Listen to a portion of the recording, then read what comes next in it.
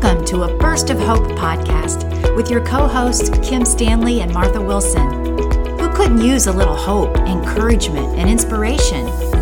Tune in every week as we share heart-to-heart conversation with other hope seekers. Join us at the table for real talk that will meet you right where you are. So go ahead, press pause on worry, overwhelm, and crazy, and breathe in God of hope. Hi friends, thanks for joining us again for another episode of A Burst of Hope. And today we are on part 2 of the conversation that Martha and I started last week about hope. And we're in the middle of Advent still, wonderful season of the year. But we had so much to talk about last week that we decided to do a part 2. And we encourage you to go back and listen to part 1 if you haven't yet. But we're just going to continue our feasting on hope today and all that the Word says about Himself as being our God of hope. Great, Kim. I'm so glad that we can continue. And, we closed out last week with that verse, yes. Psalm 33:22, and all those words of hope that we enjoyed talking about. And I talked about the words of hope that are all around the room, but before we kind of look at this decorating idea of our lives, not our homes so much, but of our hearts and our minds, there's another set of words that I think we better talk about. And those words are the words that the enemy whispers in our ears. And actually, they're not always whispers. They seem bigger font. Oh, that's good. Than the words of God. Yes. All of these words of faith and hope and believe and rejoice and be joyful. They seem bigger. And it's like he takes advantage of a disappointing situation. He takes advantage of just a week tired. He takes advantage when we are rushed and spent and hurrying all over the place, and we're irritable and tired and out of money and full of credit card debt. In this season, it's sad, but it's true. And he comes into those places and he speaks other words, into our hearts to discourage us and to pull us away from God, yes, but the hope that we have in God.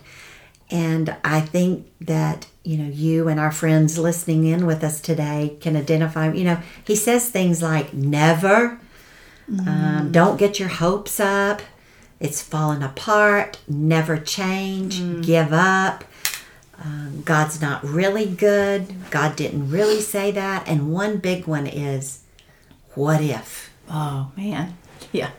Familiar with any of those words? For sure. I experienced that recently. Just I was traveling for a week, and then we came home and just really busy, and the kids were here at Thanksgiving. It was wonderful. I had a great time, but usually your body needs a little bit of recoup and rest, and I just didn't have that in my schedule, and I was just bombarded with, I was getting sick, and then some weird symptoms, and I thought these don't make any sense. And I was going to different doctors, and that whole what if thing just kind of came in because I was tired, and the enemy saw that as a time to attack. Because when you're tired, physically, mentally, emotionally, and all those things, that you are vulnerable to attacks. I mean, we see Jesus in the desert. He put himself in that situation to be tempted by the enemy.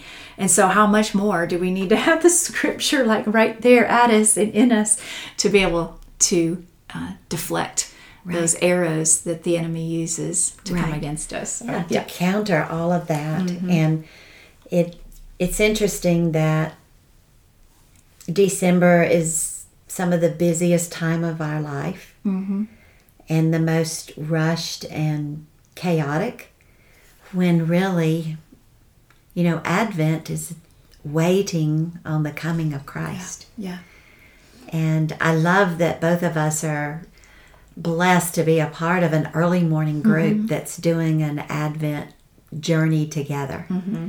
And we are using Ann Voskamp's book, The Greatest Gift, and just taking those early morning minutes to talk about it. And it's like, when we click end on that call, I don't want it to end. And it's almost like I feel like I just want to spread my arms wide open, and I want to just grab the atmosphere and pull it in close, and I want to stay in that place of peace, and I want to push all of that other out. And it's okay to do that. It's like I just want to put words to giving permission and encouragement to not forget in the middle of all of this, to not forget to give yourself permission to pause and be still and reflect and listen. As I'm saying the words, it's almost like when we have snowfall, which is very seldom in Georgia, but there's something so quiet about when the earth is covered with snow. And kind of that's what we need in our hearts, and the presence, that we can even be in tune with the presence of God. And so kind of hopeful that, our time together through the podcast would today and last week would help accomplish that, to just push pause. And, we can do that. It doesn't mean we cancel everything on our calendar. Doesn't mean we don't prepare the meals and buy the gifts and do whatever it is that is a part of our family traditions. But there has to be a space that we pay attention to what's going on in our hearts. Absolutely. And so these words of Christmas that we speak of are important, and let's speak them, not just hang them around our house. Yes. But let's make sure we put them in our hearts. That makes me think of the Pharisees who had the phylacteries, and they had all the words of God and the law on them, on their person, but yet they didn't recognize Jesus in the midst of them. Yes. So we've got to have it in our hearts. Perfect. It brings to mind, I had this experience at the breakfast that I spoke at a couple of weeks ago that I had started this message from. And the dessert was a piece of cheesecake, and it had raspberry sauce drizzled on it. But on top was the word hope. And it had been printed out in white chocolate and frozen, and then it was placed right on top of the cheesecake. And I remember thinking, I am going to eat me some hope. And I even said that to the women. I said, if you ate your cheesecake or your chocolate, then you have hope in your belly today. Amen. And it's about what is happening within us is going to change and affect everything that's happening, outside of us. Because, eventually in our talking together today, we want to get to that.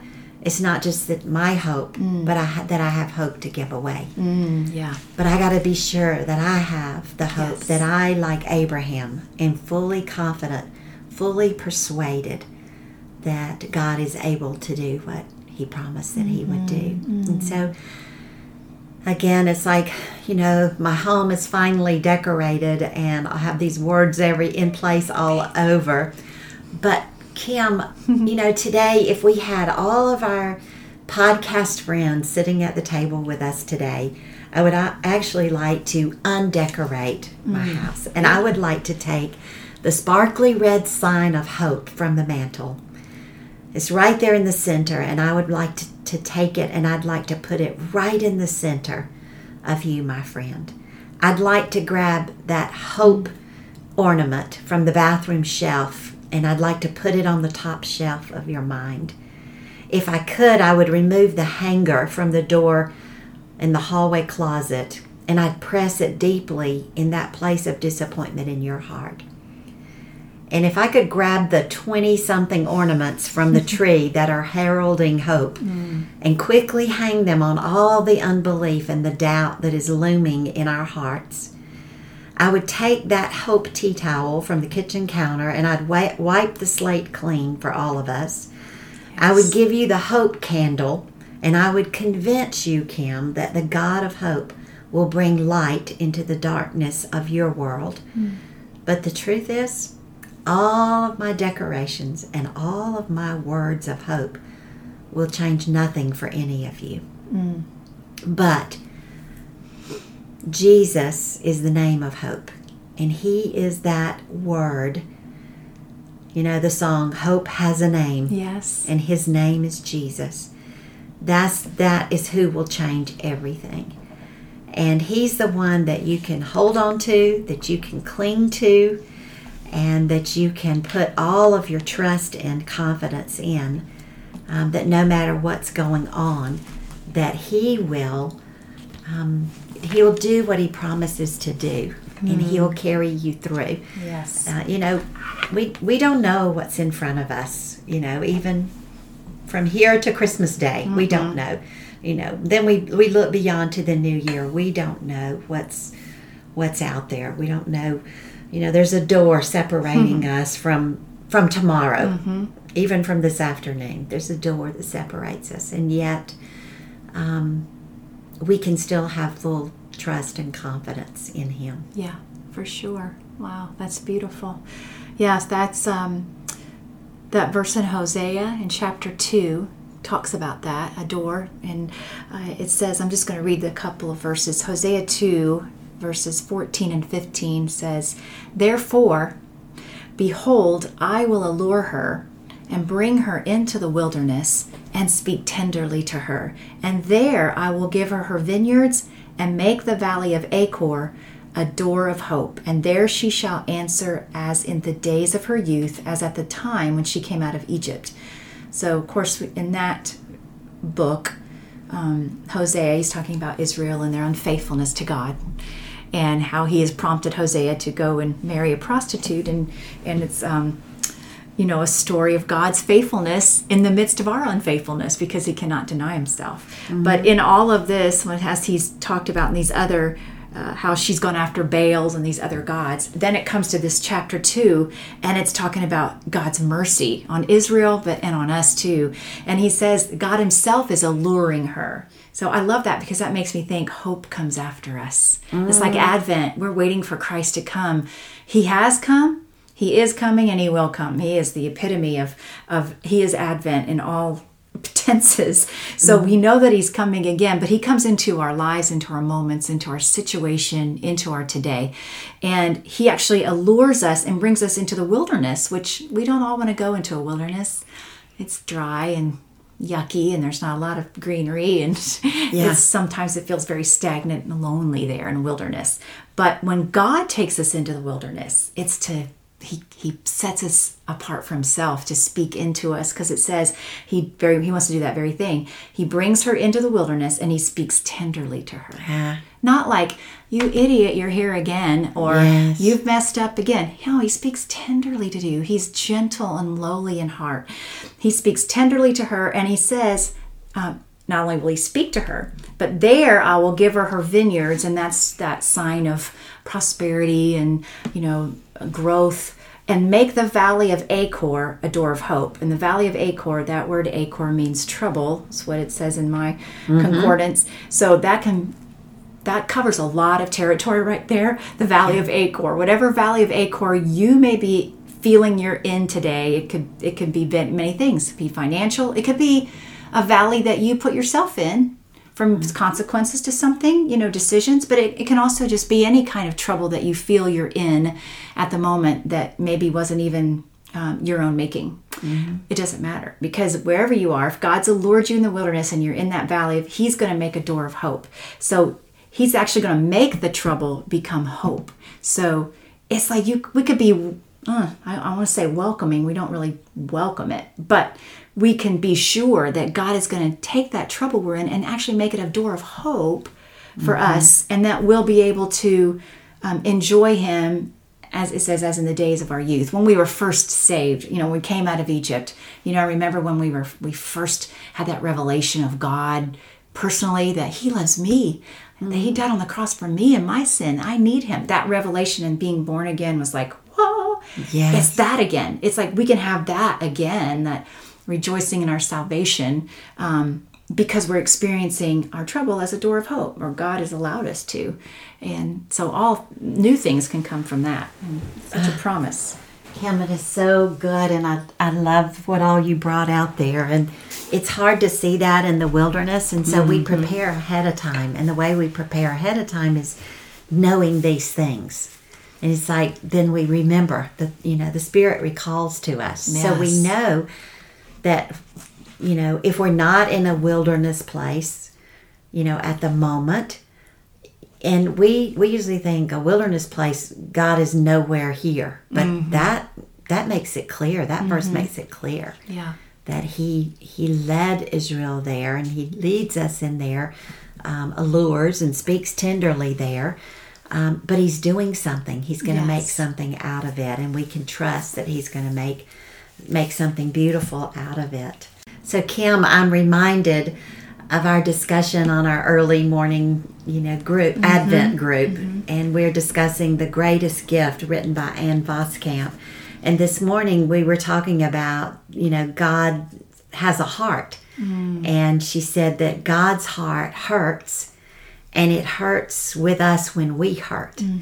And we discussed that, it doesn't always feel like that he's in there with us, and we know what we feel, but we really don't think about how God is connecting, with us, how he feels what we feel. But there's one sentence here that I wanted to just read.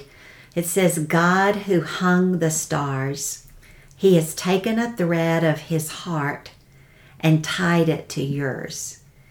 And he didn't need to, but God tied his heart to yours, so when you feel pain, he fills with pain. So when I F-E-E-L pain, he F-I-L-L-S with pain. And he connects with us. So when I am in that place in the wilderness, that valley of trouble, that I can know that he is right there with me. Kind of like he was right there with the two walking to Emmaus, and they didn't even know he was there. Right. He is right there with us. Thank you. That's beautiful. Wow. It's just like his name given to him that was prophesied of him, of Isaiah, Emmanuel, God with us. Yes. And that he is always with us. So to know that no matter where we are, what we're walking through, what's going on, what we fear on the other side of that door, to just know that God is in the transformation work, and he is the Redeemer of Israel, and he is our Redeemer. And so what they had hoped for, he really was. What was prophesied of, that he would be the Redeemer, that the Messiah is coming. Well, we know that he did come, and he will come again, like you said earlier. And so therefore we can hang on to hope. We can be unwavering in our hope. One of the verses that I shared last week was Hebrews 10:23, and I would love to share it today from the translation, the Passion Translation, and it says, so now wrap your heart tightly around the hope that lives within us, knowing that God always keeps his promises. And when I first read it, I thought, oh, there's a red bow. His hope is a red bow wrapped around me. And I was like, wait a minute. That is not what the verse says. My heart is the red bow. Wow. My heart, it says, wrap your heart tightly around the hope that lives within you. And there's that visual you used last week of putting our hope within a bag, an envelope, a basket, you said. Our hope is within. So we wrap our heart tightly around the hope, which carries every other hope and expectation that we have. And we confidently trust that God is who he says he is. And God always does what he says he will do. I love that. Wrap your heart tightly around the hope that lives within us, knowing that God always keeps his promises. So that's, that's, and practically speaking, man, there are plenty of opportunities to do that this season when hope is tempting. Well, there are so many things tempting us to put our hope in. Yeah. They want our hope. Things want our hope. Good things want our hope. But yet we are to wrap our heart And our heart, in the Bible, when they said heart, it was like their guts. It's everything that makes them up of who they are. Yeah. So we take everything we are and we wrap tightly around that hope that it's in us. Yes. We don't have to look out there for the hope. It's inside of us. Right. That's right. beautiful. We don't take it from the mantle. No. We don't. It's not out there. Right. It is right here within. Inside. And that's what I'm wrapping my heart around. And that's that verse somewhere in the Bible that says that the command was to love the Lord your God with all of your heart, with all of your soul, with all of your mind, with all of your strength.